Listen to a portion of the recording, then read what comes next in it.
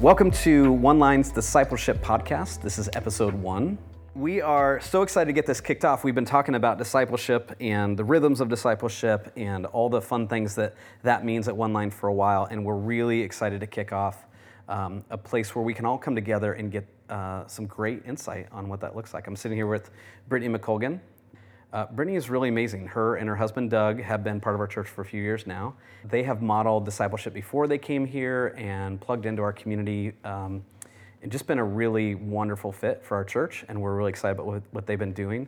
Brittany is brilliant. She has a brilliant mind around scripture and relationships with other people and discipling and mentoring, and I'm really, really thankful for her and so thankful that you're here today on this podcast. She's going to be joining us on a regular basis. She is part of the discipleship team.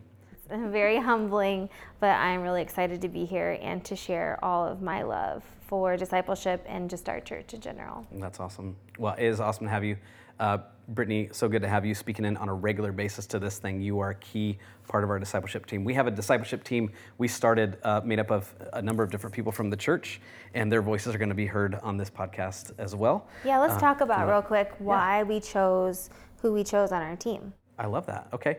Well, we tried to get, I don't know, what would you say, a good representation of who our church is. Yeah. And we were looking for some criteria specifically. One, we wanted somebody who I would say lived a faith consistently, somebody who is consistently living out their faith and has some maturity in their faith. So we looked for that first. Sure.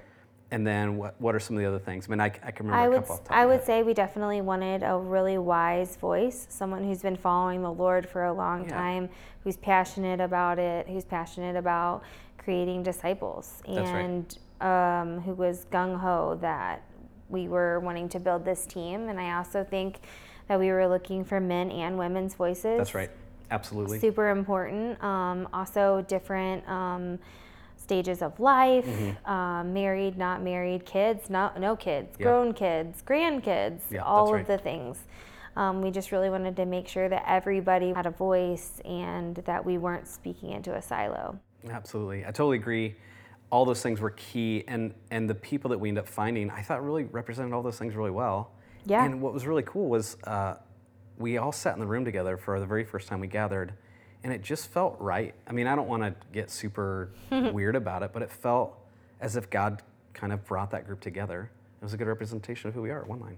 Yeah, no, I totally agree. And what really touched me is everyone who was there, we didn't really know each other, but I felt like walking out, we did know each other, and we did spend some time telling our stories. And that's one thing about discipleship in general. You have to be vulnerable and tell your stories, and we just are going to model that as a team. And starting out that way was beautiful, and I can't wait for the communities to get that out of their stuff too. I totally agree. Yeah, it's interesting. You said we started with our stories. We walked out knowing each other. I actually think it's impossible, once you hear somebody's story, to not think about them differently. Mm-hmm. Like, you're almost forced to think about, oh, they're more than a moment. Mm-hmm. And they're more than a statement, and they're more than a Facebook profile or a social media Instagram profile or something. Absolutely. They're a person with a story and a family or whatever that brought them to that point, that all of those experiences, friends and family and life and everything, has brought them to who they are.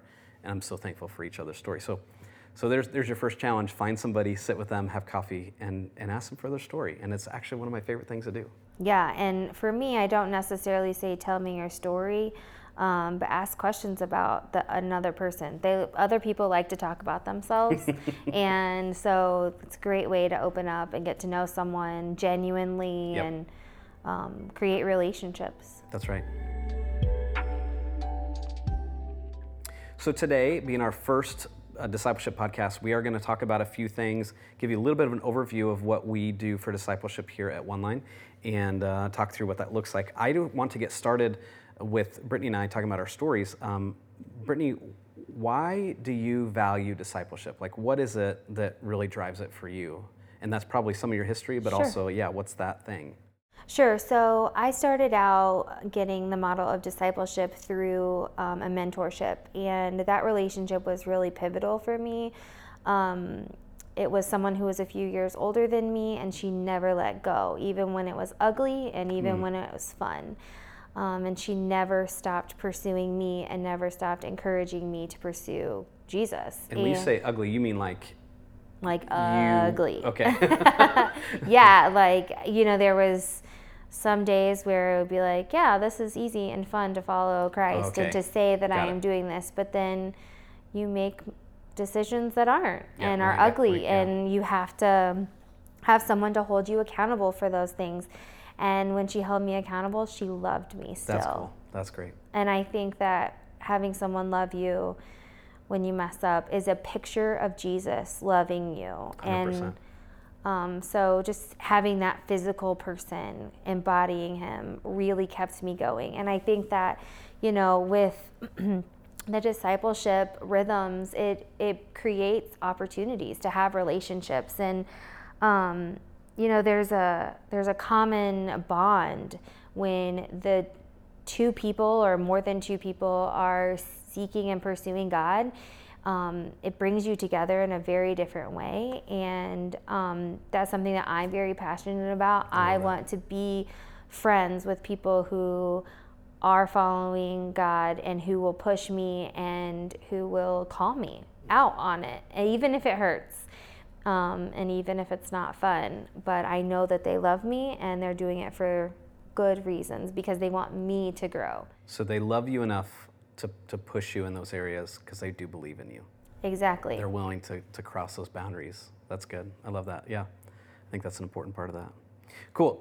So you started with a mentor. It was intentional relationships. Yep. And that really pushed you into where you're at. What have you seen, maybe even recently, that it contributes to that valuing of discipleship? I was reading recently in the Old Testament, and I was in 1st and 2nd Kings and 1st and 2nd Chronicles, and they go along together. And I was talking about the kings and how some of the kings started off following God, and then they tapered off, and at the end it wasn't so much. And then other kings didn't follow God at all, and then at the end they did follow God. And then there were some who were just flat out didn't follow God at all.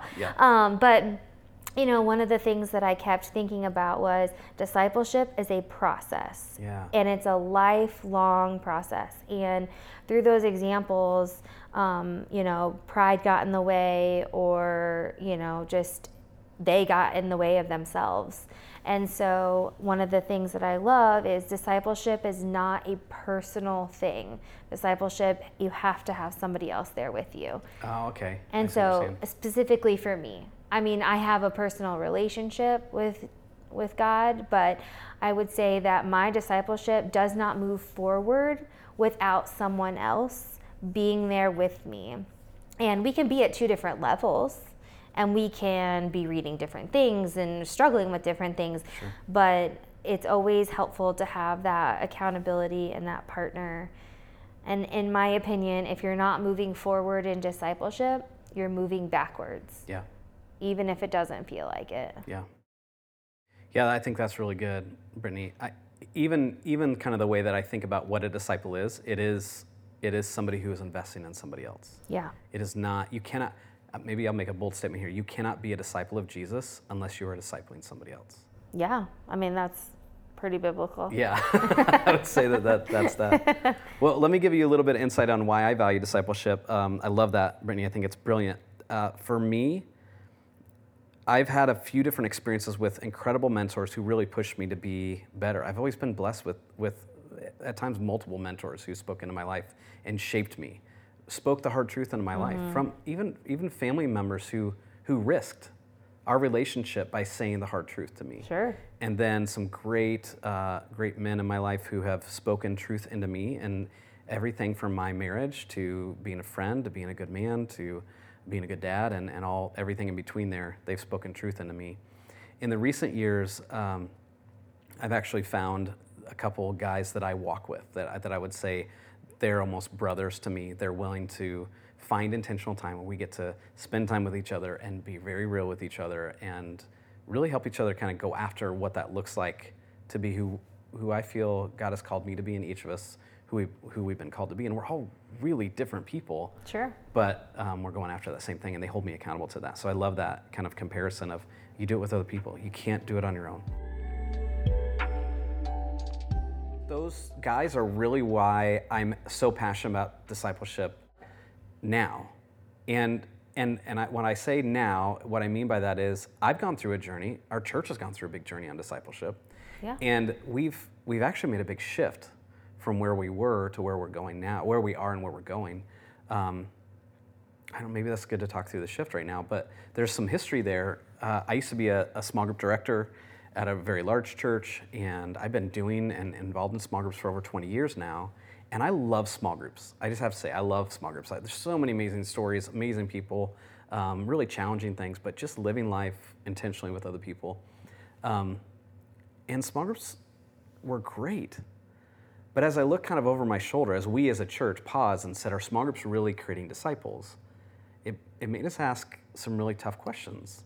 Because I think small groups do a lot of great things. They connect people really, really well, and people can live life alongside them, but more often than not, they don't result in discipleship.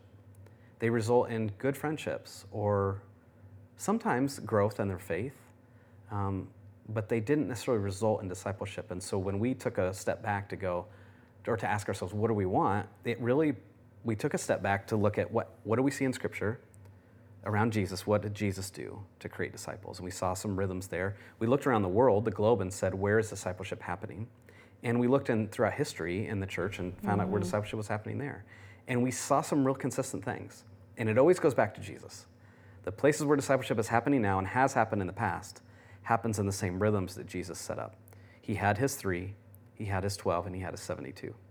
And so when we looked at how we're going to do discipleship here at One Line, we said, we've got to model it after Jesus. We can't make up our own program and hope for the best. It has to fall in line with that. And so we said, let's create space for the 3, and we call those D groups. We said, let's create space for the 12, and we call those huddles. And we said, let's create space for the 72, and we call those communities. And all of that together is a One Line community.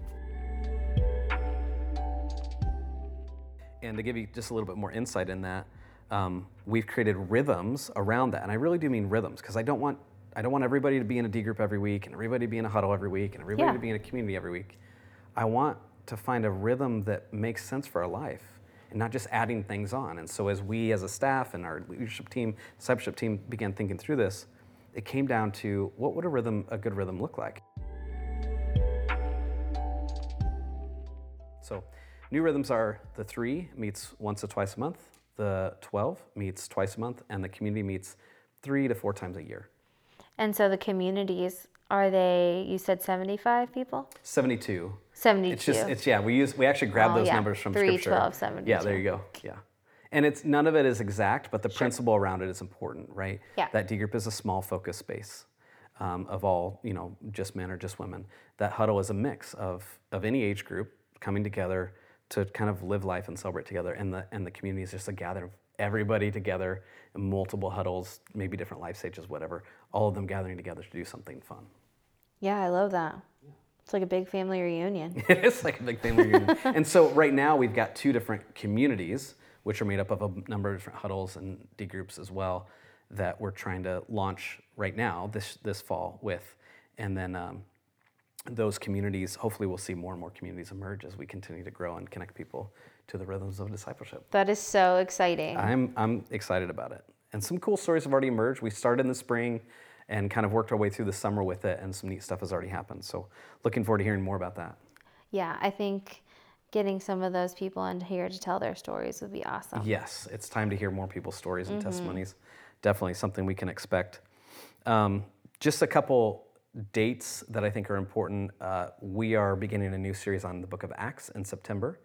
And then at the end of September, beginning of October, we're actually beginning 2 communities. We're going to launch one on the last weekend of September and one on the first weekend of October, which is a great way for you to come and just rub shoulders with people who are already in those huddles and D groups, and they're getting started about that time. Where is that going to be? It's going to be in the church in the big connection center that we have around the big table. We'll probably have meals for both of the communities. And I was just about to ask, Yeah, is there going to be food? That's right. Yes, there definitely will be We food. can't do anything without food. That's right. It's like it's requirement. It's required. It's scriptural. We have to have food. Absolutely.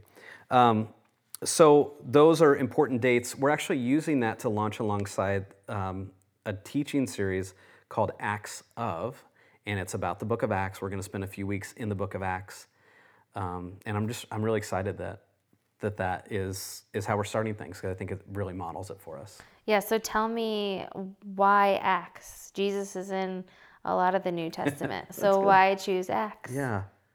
You know what I love about the book of Acts, if you're not familiar? So you've got the first 4 books of the Bible that are the recording of Jesus' life, right? Matthew, Mark, Luke, and John. And then comes the book of Acts. And if you're not familiar with it, it's actually post the cross, Jesus dying on the cross, and then post-resurrection. So Jesus has died on the cross, he's resurrected. And so now what's left is the disciples and a few people. It's literally down to about 120 people. There were so many people following Jesus when he was alive. I mean, Jesus would have to stand on a mountaintop, or he'd have to push his boat out into the water so he could talk to the massive crowds of hundreds, if not thousands. And now the crowd has dwindled down to about 120. And Jesus has died, and he's resurrected. He spent a little bit of time with them, and he's giving them information, and we get to see the beginning of the church and what the church looks like. The new church after Jesus died and risen from the dead. And so it's so fun to watch these clusters and gatherings of people in different cities. In some places it's actually illegal to be a follower of Jesus at the time, and some it's actually encouraged, and it's mixed in with some other faiths and religions at the time. But we just kind of see the explosion of the church, and it happens around friendship and groups of people and people living life together, and it's wonderful to kind of see the emergence of that. So when we talk about the book of Acts, we're actually talking about what does it look like to actually follow Jesus in my own life. How do we help people live the way of Jesus? Yeah, so it's kind of like one line is starting its own Acts of. That's right. I like that. Yeah. Yep. We are the Acts of one line. That's right. That's good. Okay, a couple things. So now we've given the overview, we've talked through why we value discipleship, the shift we've made here at One Line. Yeah. I do want to talk about a couple things people can expect on the podcast and kind of close out some of that kind of stuff here. What can you expect from this podcast? Brittany, what can people expect from the podcast? Yeah, so hopefully you'll hear more voices than just ours. Yeah, so, definitely. different guests and just their stories about their personal discipleship and even what's going on with the church, and also some best practices, tips, tricks, whatever helps them. Everybody learns differently, communicates differently. That's right. So hopefully there's a good mix of that. Also some training from our team and other experts to answer some of those questions, maybe help you figure out how to get through some of those awkward first moments. And even if you're a highly established group, what does it look like moving forward? Absolutely. I love that. Yep. Testimonies, stories, experts, all of those people will be on the future podcasts. The one thing I can say consistently is that if you want to stay on the leading edge of what's happening with discipleship here at One Line, check in with the podcast. You will hear from us on a regular basis. Yes. Looking forward to more and more of these podcasts and what God's doing here at One Line. Yes. Thanks so much for doing this today, Brittany. Look forward to doing this with you as we move forward and bringing some great experts in and seeing what God does here. Me too. Thanks. Yeah, absolutely. See you guys soon.